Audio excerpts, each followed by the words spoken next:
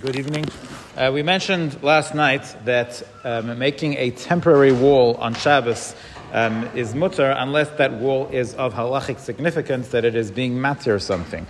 So what happens if I'm not making a temporary wall, I'm extending one? So let's say you have like an accordion wall or a concertina wall, and it's open, and you want to pull it closed because you need a halachic mechitza. So the example we gave was there's a child who's soiled himself and there are svarim in the room and you need a wall between the two to change the child. So does that help? That there's already a wall here, I'm just extending it. So the Ramah says that if you have a wall that's already open one tefach, you're allowed to extend it. Why? Because it's a temporary wall to begin with. This is a Takanas Chazal, that is also to make a temporary wall on Shabbos. And they did not extend that to extending. So in other words, if there's already a wall that's a tefach wide, even though that's not enough, but the wall already is considered to exist, I'm not building a new wall, I'm just elongating it. So that's mutter on Shabbos.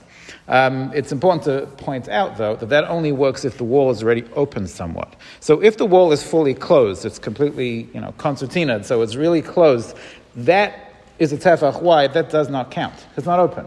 It takes up a tefach because it just does. That's the nature of it. Or let's say it's rolled in a roll, and the roll is a tefach wide. That is not what we're talking about, because that is not considered open. I'm not extending a pre-existing wall. That's a tefach wide because it just takes up that amount of room. But if it was opened one tefach, then you're allowed to extend it the rest of the way.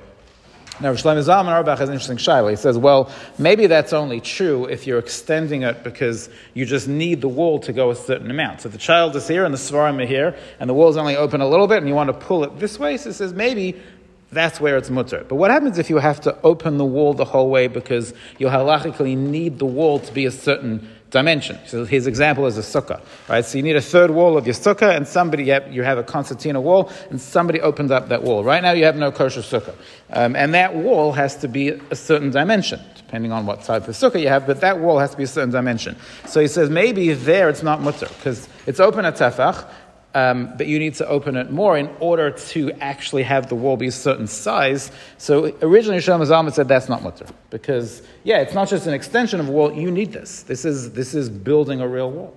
But then eventually he actually changed his mind and he said it's actually fine to do it even in that scenario. And his raya was, the Be'er Halacha says that this idea of the wall being a tefach and then extending it as mutter, Be'er Halacha says that's even true in the vertical sense. So if the wall is one tefach high, you can pull it up. So if you've got it's on the ground and you can pull the whole thing up, even though halachically it's not considered a wall until it's at least 10 tefachim high. So it's one tefach high, you have to lift it up for it to be considered a halachic wall. So you see from there that even if in its current state, or it's one tefach, it's useless as a halachic wall, but since it's open one tefach, even though you're going to lift it up the rest of the way, that's going to turn it into a halachic wall, it is still mutter. So the bottom line is, if you have a concertina wall and you need to open it in order to be matter or something, as long as it's open one tefach in any dimension or direction, it's mutter to extend it.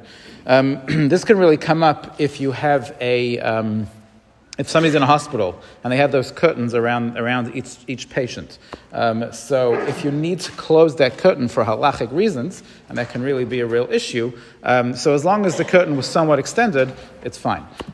If it wasn't extended at all, it's completely pushed aside and you're opening it for halachic reasons, that would be an issue. However, the halacha says that if you're opening, let's say you want to spread the curtain around the patient, not for halachic reason. The patient just wants privacy. So you did that.